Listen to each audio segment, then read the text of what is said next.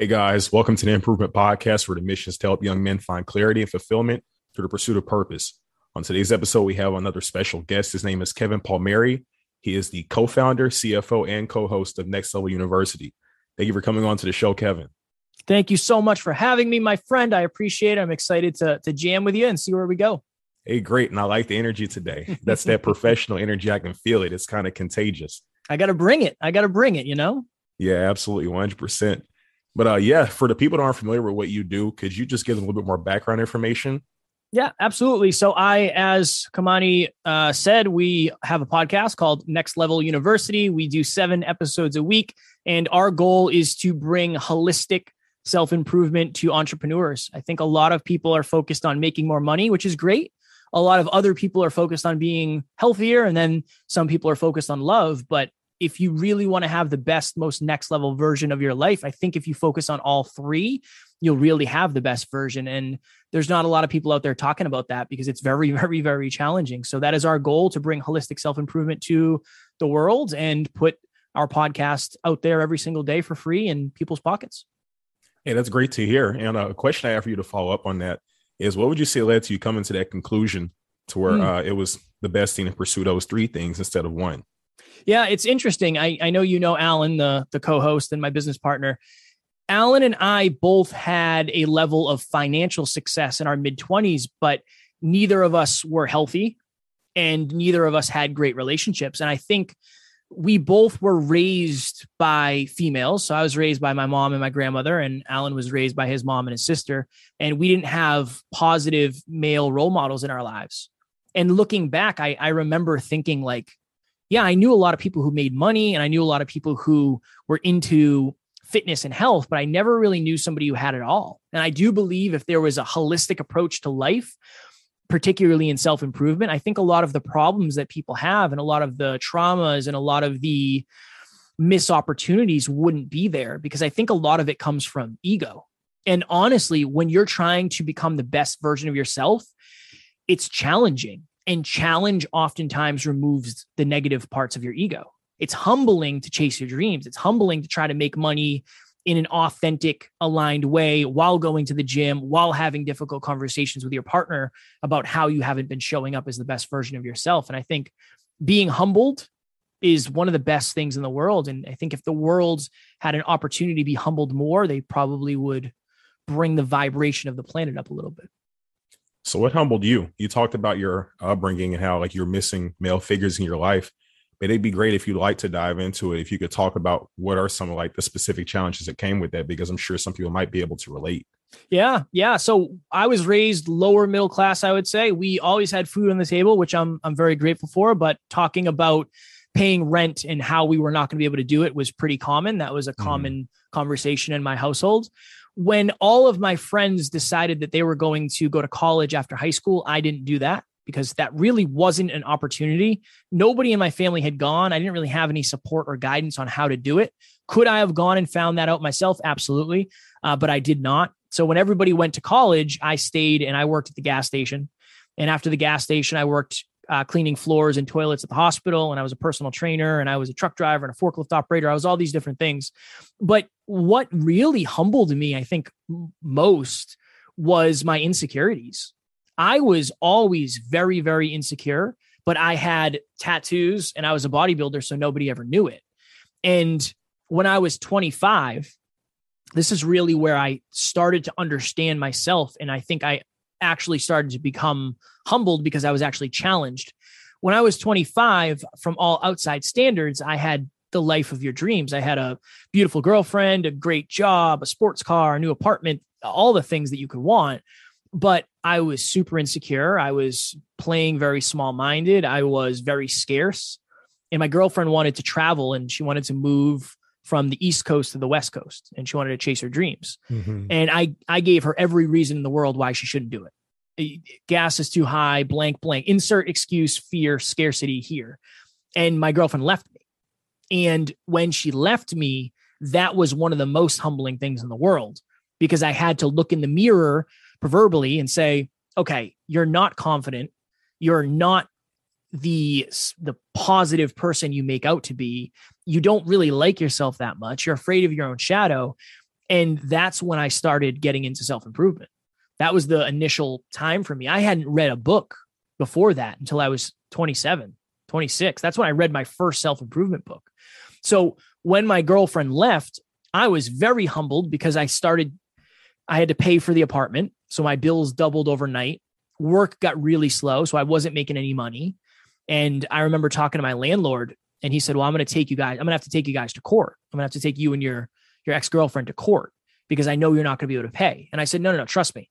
You're not going to take us to court. I promise I'll figure this out. I'll find a way to make this happen.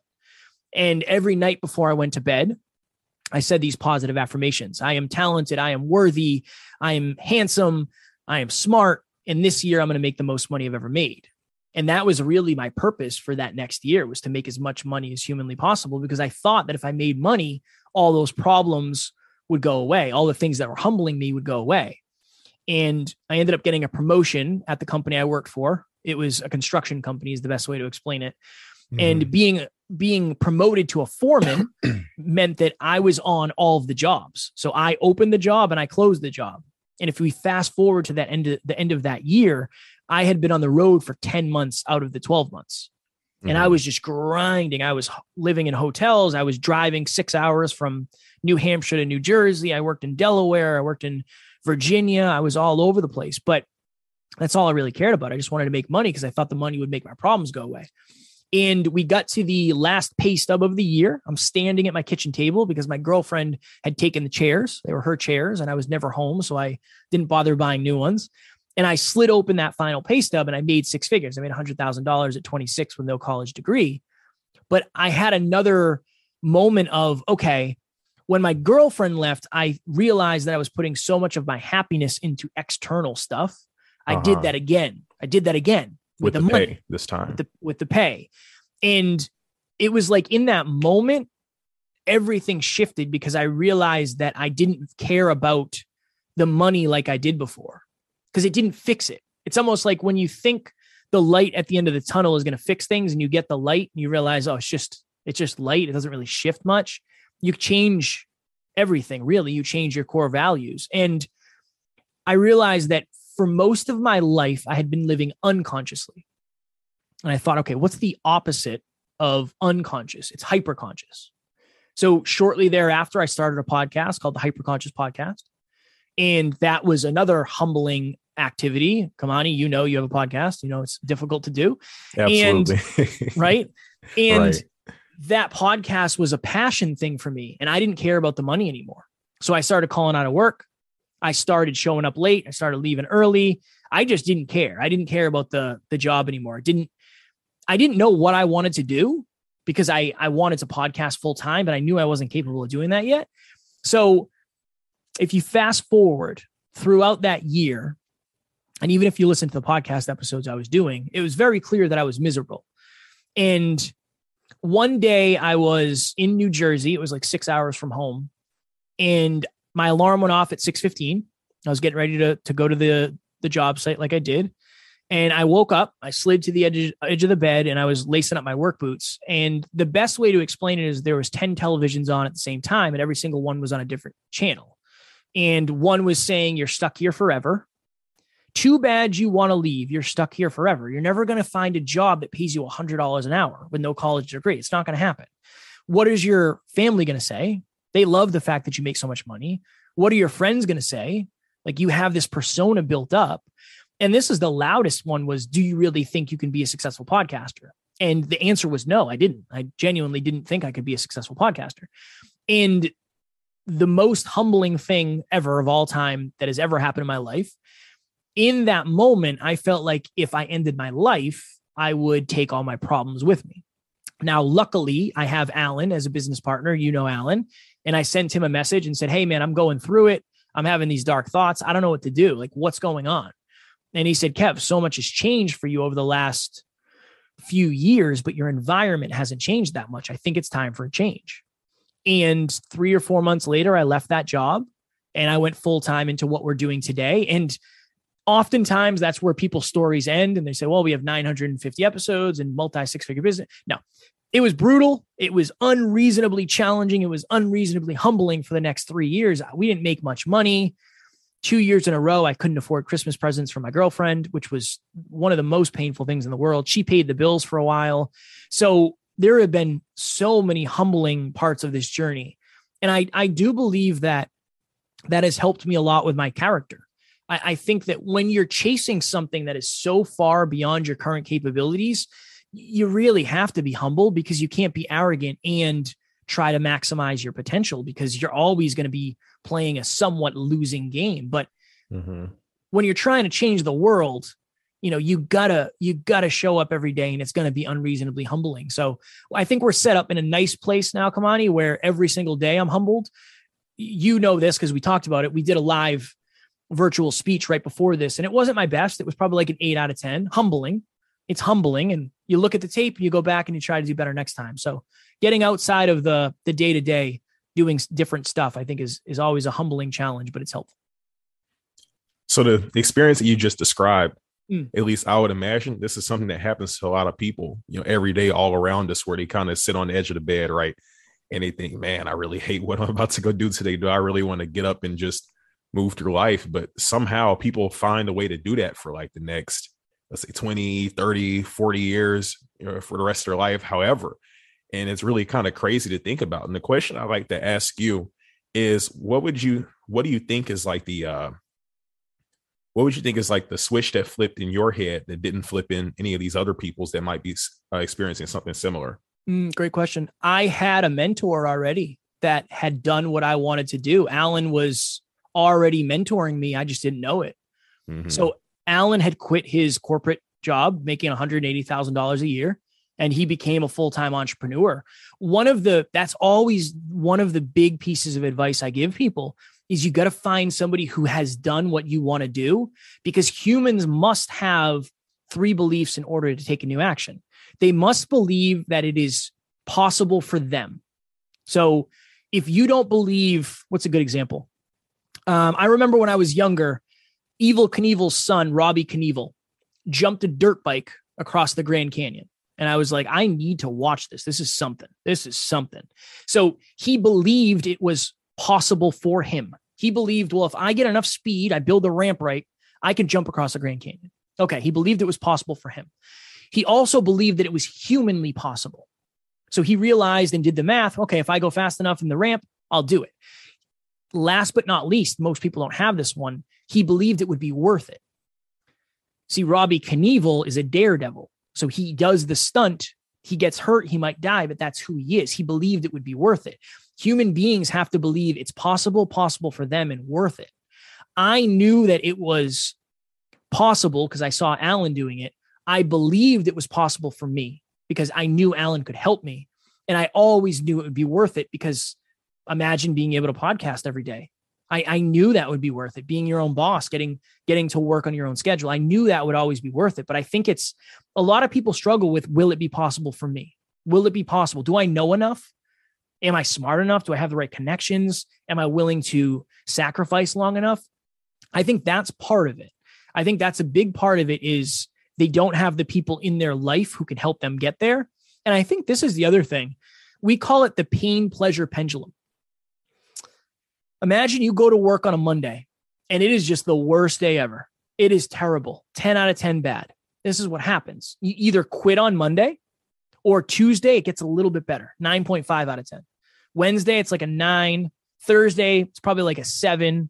Friday is Friday. So it's at like a 5 out of 10 pain. And then come the following Monday, you're just back into the normal zone you were before. When you go all the way to hell no, you're willing to go all the way to hell yes. And I think a lot of people live in the middle. They live in, I don't know who said the quote, but lives of quiet desperation. I think a lot of people do, where it's bad, but it's not bad enough to make a giant, what seems risky choice. And for me, when you're suicidal, there's nowhere else to go. There's only one other place to go. And I didn't really want to go there. No. Didn't want to go there. Now, but a lot of people do end up going there, and that's sad and that's tragic. And I don't ever want that to happen. But I do think you have to make sure you have the right people around you. If I didn't have Alan, I don't know what I would have done. Right. He was the linchpin to me doing what I'm doing today. So I really think that is it. People don't believe that their future is brighter. And I did. In that moment, I did. Okay. So 2 things I picked up on from what you're just talking about. one, you had somebody that was pouring into you and that saw potential in you and was verbalizing that. So that way you could even get into the mindset of thinking that something like that was possible for you. And that kind of goes into what you're saying is one of those issues for a lot of people where they don't know if it's possible for them due to them having that lack of self-confidence and everything. But one thing I'd also like to kind of touch back on that you mentioned is I'm trying to think of the way that you phrased it, but it really came down to me. The way I interpreted it was having a strong enough why. And the thing is, at the end of the day, you had a strong enough why, a strong enough pull to get out of what it was that you were doing, despite maybe, how it would have hurt your perceived status to not be making as much money, et cetera, et cetera, et cetera. But the average person might not have that. Maybe that perceived status is stronger than any type of why they could come up with because they aren't sitting down and actually come up with one that's like strong and defined. It might align with their values and morals, and they may not be living an intentional life, like you were saying, to where they could even see a direction where they need to go in the first place that's out of the external. And so I'm glad that you brought that up. And I just wanted to kind of add a little bit to that to put a little bit more context to it. Please. I think this is the interesting thing too. I was already podcasting. So it's like, if I didn't have the podcast, even though I was only whatever I was 10 episodes in, then my thought process would have been completely different. I wanted to be a full-time professional podcaster.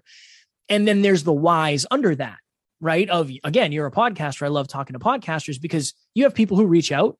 And when they send you a message of, hey, that episode with blank or that solo episode you did, it really helped me. That locks in the why of, yep, that's exactly it. This is bigger than me. This is bigger than me in this microphone. There's people out there who listen to this. That has always been my why is imagine if I could say something to somebody who changed the way they thought, it changed the way they acted, and then it changed the way they lived. Imagine if you could have that type of impact in a positive manner on somebody. Yes, the why power has been there since I started, which I'm grateful for. And I know not everybody has that. Yeah, it's an amazing feeling. I mean, of course, my stuff is on the scale that yours would be, but whenever, I do have those people that reach out about an episode or someone that might email and ask for advice, or the people I know personally that will say, hey, I listened to this episode and you had a really cool guest in there. I thought you guys talked about some great stuff.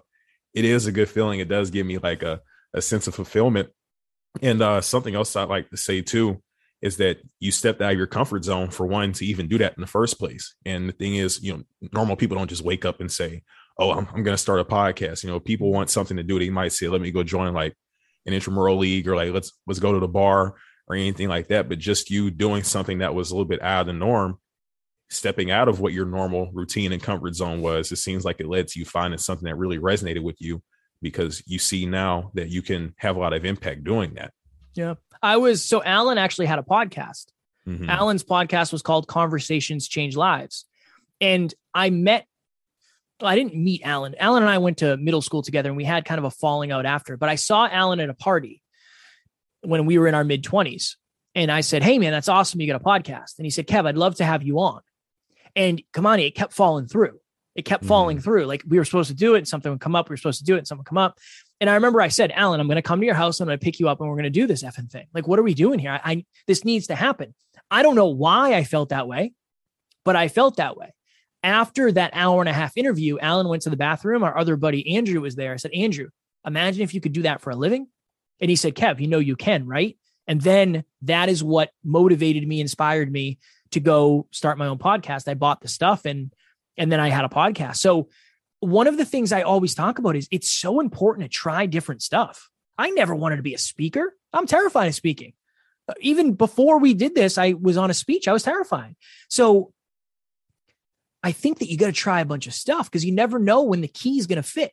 You never know when you're going to put the key in and you're going to turn it and you're going to be, interesting. Maybe that's my thing. And then when you reflect, when I was a truck driver and I'm driving a truck for 8 hours a day, I used to listen to sports talk radio. And I remember thinking, imagine if you could talk into a microphone for 4 hours a day and that was it. That was your day. And it's like, oh, interesting. Now that's what I do. I did a Facebook Live in 2012 on stuff that we talk about today. Interesting. Connecting the dots, it all makes sense, but it never would have made sense if I didn't do that other thing, if I didn't try other things. So I think it's just so important to try other stuff. I didn't even know they had Facebook Live back in 2012, but they didn't have lives. Taught me something new. Yeah, they didn't have lives. Yeah, you had to take a video and then put it up there like natively. But yeah. Oh, okay. And that story you told about like the interview falling through at UNL, and it just reminded me of a guy, Joshua Taylor. If you're listening to this episode, we need to do our interview, because me and this guy had like tried to link up maybe like 2 or 3 different times to do an interview, and it never happened. I guess this is like a sign saying if we do it, we're gonna end up making 6 figures podcasting or something. There like it that. is. So I'll make there sure it to is. reach out to him and let him know about that. But yeah, I mean, I love the story and everything. And another question I'd like to ask you to kind of go into a different direction is, coming up from rock bottom, like how you talk about, and just pretty much reinventing yourself and reinventing your life. How would you say that affected your relationships that you already had? Meaning like family, old friends, coworkers, probably the people that you spent most of your time with before you made the transition into who you are today. Yeah, great question. I do think that I am somewhat of an anomaly when it comes to relationships. And this is the only reason why. I have never been very family centered. So even when I took that job, I was traveling all the time. I was never home. And I remember having that conversation with my family. I said, I'm doing this. There's no discussion. I'm going to make $100 an hour. I have to do this. Like this is just something I have to do. What I will say is it became very clear to me, and this might sound a little harsh, but I heart driven, but no BS is our brand. And I think it's important. It became very clear to me who was capable of helping me accomplish my goals. And I remember I had a lot of people who said, Kev, I believe in you. I believe in you so much. I know you're going to do this. I know you're capable. And while I appreciate that, there's a difference between knowing I'm capable and knowing how to help me. And I realized very quickly that a lot of the people around me didn't necessarily know how to provide value. So that was an interesting thing to struggle with and to kind of wrestle with. But I think what it did was it gave me the necessity to make sure that my relationships were catered to the future. One of my favorite questions is, are the people in your life the best from your past or the best for your future? Are the people in your life because they've always been and they used to be? Or are they in your life because they're going to help you change the world or change your family's family in 20 years or change your community or whatever it may be? It made me have that conversation with myself because there's only so much time in the day. So it changed my relationships because it changed why I had the relationships I had. And, I had a couple people I was very, very, very close with that I don't speak with anymore because their core values and their core beliefs were not in alignment with who I was. It's when I was very much a bro. I was just very much a bro. I wanted to hang out, play NBA 2K, lift. Yeah. That was it. And there's nothing wrong with that, right? Like I still lift, I still play. Now I play golf on PlayStation 4 sometimes, when I have time, but you think differently, you talk differently, and your relationships are different. And one of my friends at the time, when I introduced him to people, I used to say, this is blank. He's kind of a jerk. I remember I was dating a girl and I said, just be careful because he's kind of a jerk. And that makes you wonder, why am I friends with this Why are person? you around that guy? Like, why am I around? Right. So anybody needs a disclaimer. Yeah. You kind of have to wonder, is this person 100%. Even worth dealing with? 100%. And I think I finally had the self-awareness because of the growth to realize, wait. I'm only doing this because I've always done it, not because I want to always do it. So it changed that for me for sure. And then, anybody who becomes an entrepreneur and leaves a 6-figure income, your family's probably going to think you're crazy. So my grandmother kept saying like, Kev, when are you going to get a job? When are you going to start getting a job? When are you going to start looking for a job? When are you going to apply for jobs? And I remember saying, I will never work for somebody else again. I will never punch a time clock. I'm going to do this or I'm going to die. That is it. And I think in the short term, my family was definitely questioning me, but I think after a while, they started to respect me at a different level. So I don't think I've had a lot of the struggles that other people have, genuinely. And I want to be transparent. I know a lot of people's family holds them back and they tell them they're not going to succeed and they might disown them or whatever it is. I didn't experience that. And I'm very blessed and I'm very grateful, but I do know a lot of people struggle with that, but it helped me highlight and shine a light on why my relationships were the way they were. That's what I'll say. Okay. So the lesson I gathered, like to sum it all up, is just be intentional about the people that you bring into your life. And another point that you brought up too is that while family is important and they're valuable and they have their place in your life, there are going to be people in your family that might not work in your best interest too. And so you can't just limit that intentionality, if that's even a word, to the people that you meet that are new, or like friends, people that aren't blood related, because people that are blood related can have the same effect. Yeah. More. I mean, the people that you're related probably, to. Yeah, probably a worse effect. Right. They have more impact on you than any other human beings. And it's not always warranted. That's the thing, is like, well, they're my family, so I have to listen to them. I know that lot, like emotionally, that's the way it seems, but think of that from a logical standpoint. Like, when doesn't make a whole lot of sense. No, when you move out, you're on your own. You can kind of do whatever you want. And I think it's just hard to have those hard conversations, though. I think that's the biggest challenge. And that's one of the things that this journey has taught me. When you start telling the truth, although it sucks in the short term, everything starts to align because everything's based on reality and not perception. So if you sit down with your family and say, look, and just imagine if I did this. Mom and Mima is my grandmother. I call her Mima. Mm-hmm. I was suicidal, sitting on the edge of a hotel bed with $3,000, $4,000 checks that I didn't care about cashing because I didn't have to. It didn't matter. I'll just cash them when I get to the bank. And I wanted to take my life.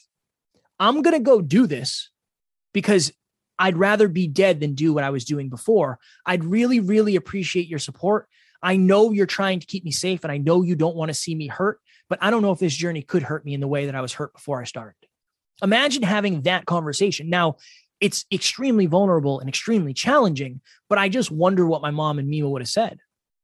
You know, I wonder what your family will say if you're out there listening. I think they'll try to find it from a place of empathy. People don't want you to fail. They don't want you to play small. They just don't want to see you hurt. And they don't want to see you fail. They don't want to see you broke. And they don't want to see you scared. They don't want to be left behind. That's part of it too. But I think once you understand at a deeper level, you can actually find the empathy of, it's not because they want negativity. It's because they don't want you to get hurt, most likely. Something I like to add to that too, is that I know, at least like in my case growing up, and probably in the case of a lot of other people, you know, some advice that I've been given is that you shouldn't necessarily take advice from people that you wouldn't trade places with. Mm-hmm. And in a lot of cases, people might not want to be in the same type of spot that their family is in. And so it kind of does make you think, why would I have them be the main people that I'm taking advice from?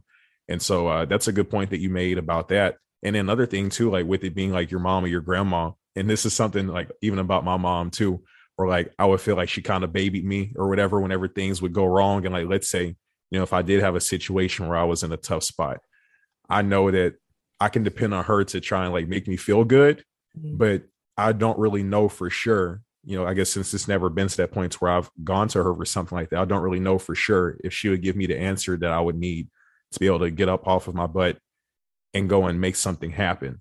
And so I can definitely see where you're coming from with that. Yeah, it's a great point. Yeah. And so to move on from that, what would you say has been like the most fulfilling part of what you've been doing now? Like, what would you say when you wake up in the morning and think about it, it tells you this is what I was meant to do on this earth?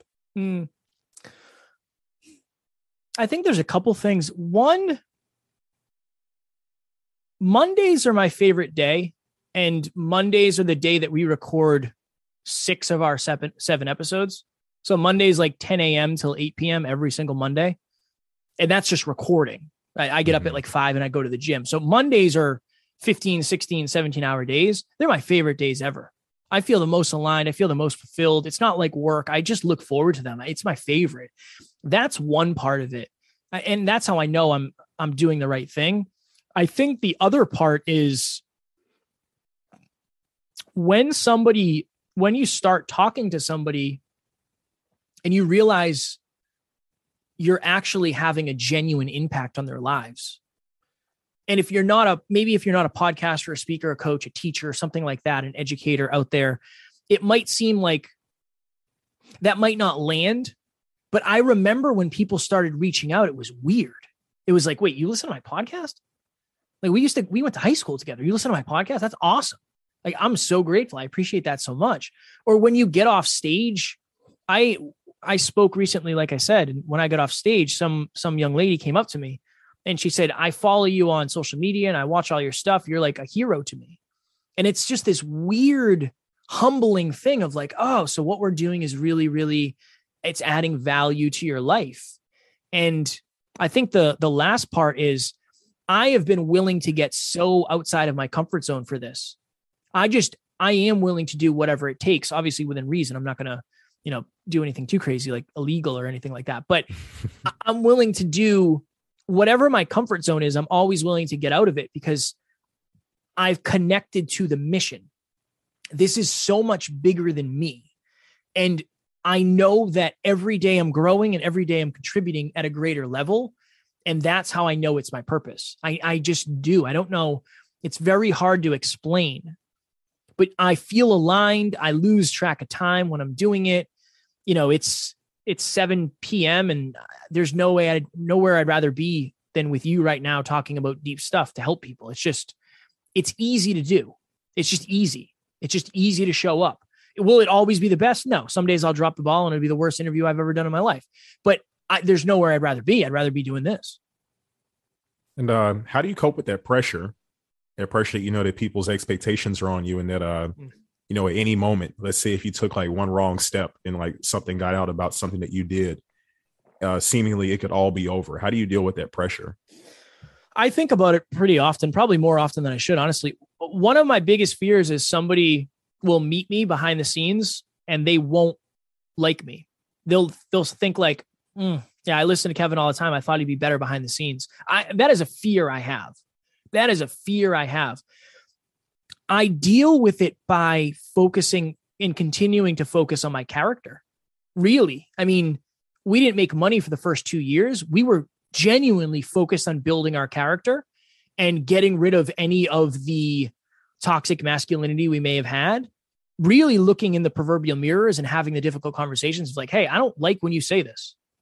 Alan and I, we had both of us crying conversations in the car of that crap has to end.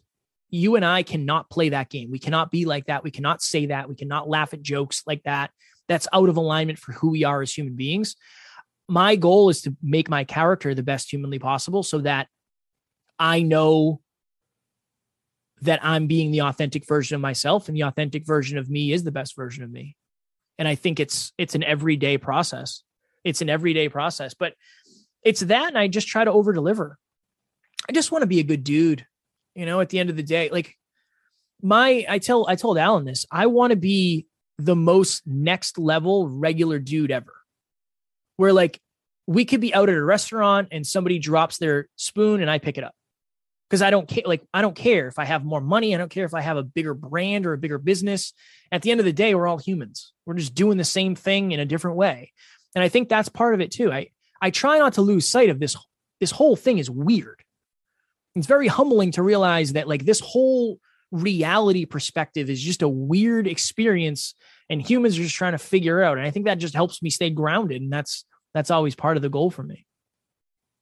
Okay. I love it. And so one more question I have for you, kind of going back to the thing that you talked about with you finding your purpose and what you wanted to do with your life. It's for those people that might be at rock bottom right now that could be listening to this and want to have that turnaround like you did, where you're able to hop up and pursue what it is that you wanted to do and that you had a strong why and a purpose to pursue. What would you say are some tips that you give somebody at rock bottom, or maybe even steps to be able to move in the right direction? I think that, so this is the thing, and it's hard, right? Because everybody has different rock bottom, but I actually dealt with something recently where somebody I know was suicidal and I was on the phone with this person. It was one of the most challenging conversations I've ever had. As you can imagine, you want to talk about pressure. There's a lot of pressure there, but I think that it's one of those things where you have to out logic the emotion. I know it seems like in this moment that nothing is going right and it never could again, but that's your feelings. Your feelings are telling you a story where if you wait a couple hours, you wait till tomorrow, you reach out to somebody that you trust, that you love, that you know they can help you and they can talk some logic into you. And I think you really have to lean into the fact that you do have a bright future if you're willing to create it.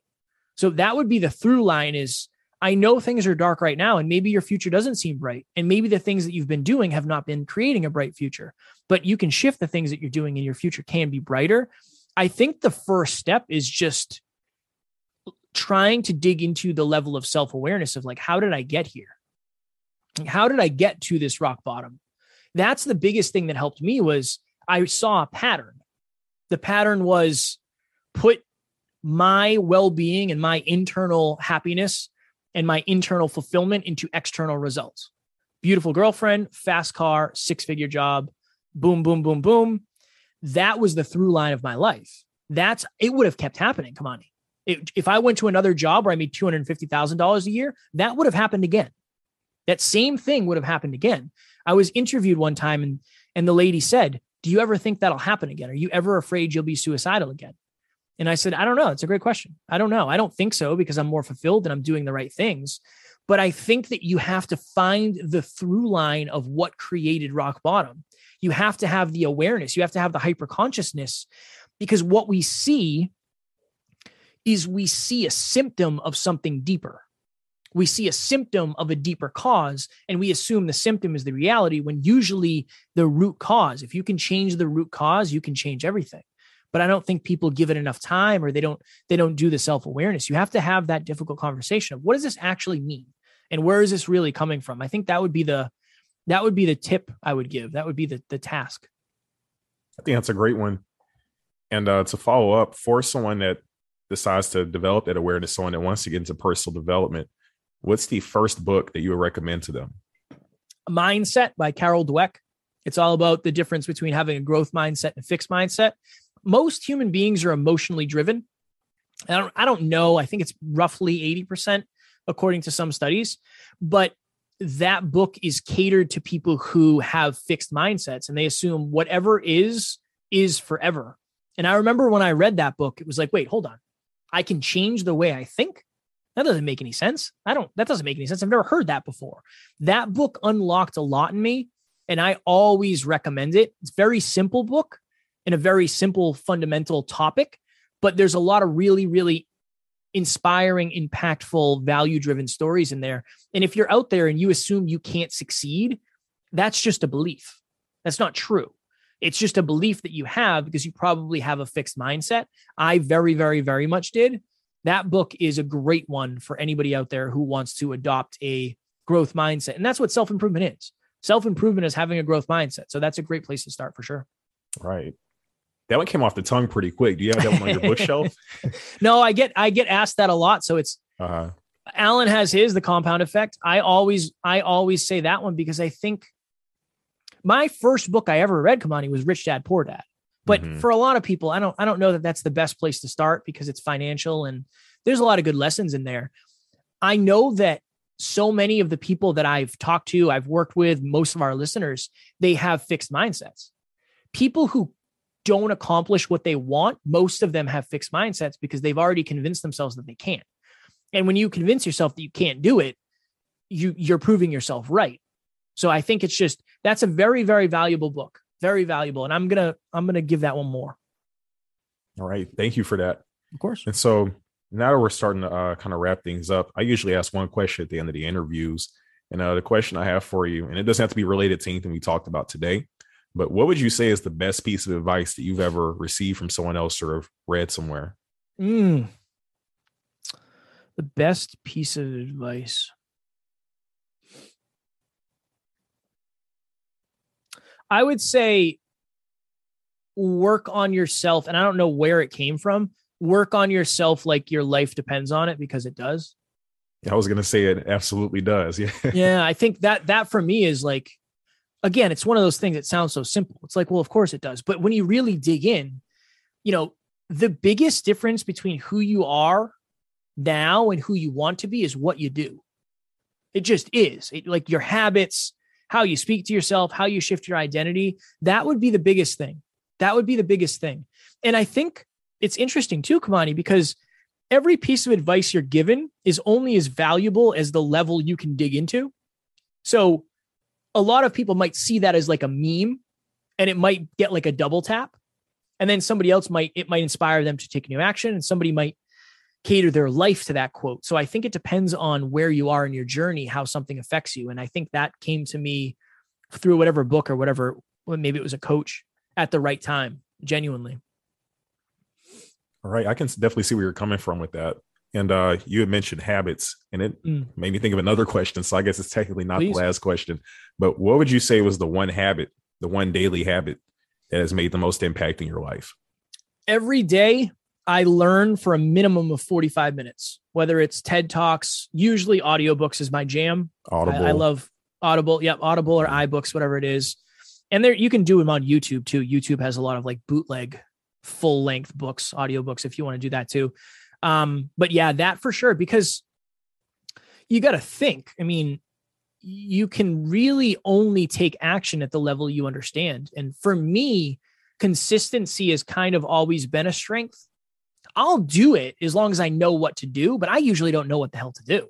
So I needed the awareness. When I have awareness, I have opportunity. So I would say 45 minutes of learning every single day has been the biggest habit for me. And that started with 5 minutes a day. So if you're out there and you think, well, I could never do that, that's totally fine. Start with 5 minutes, read one page, journal one word, whatever you need to do to get started. I think is sustainability is more important than progress up front, always. If you had a reading list you could share, that would be great. I don't know if you guys have something like that already. That's a great idea. I think we should, we were going to do that. So we have a charity that we're creating called Next Level Hope Foundation. It's for boys without fathers. And what we were going to do is we were going to create a reading list, and then every book that got purchased, we were going to connect to Amazon and we were going to donate all that. So maybe that's the kick in the butt we need. Okay. Maybe so. Appreciate it. Well, that pretty much wraps things up for another episode of Improvement. If you guys liked the episode, make sure to leave a 5-star review on Apple Podcasts, Spotify, or whatever platform you listen to it on. And if you'd like to find more content, make sure you go to improvementpodcast.com.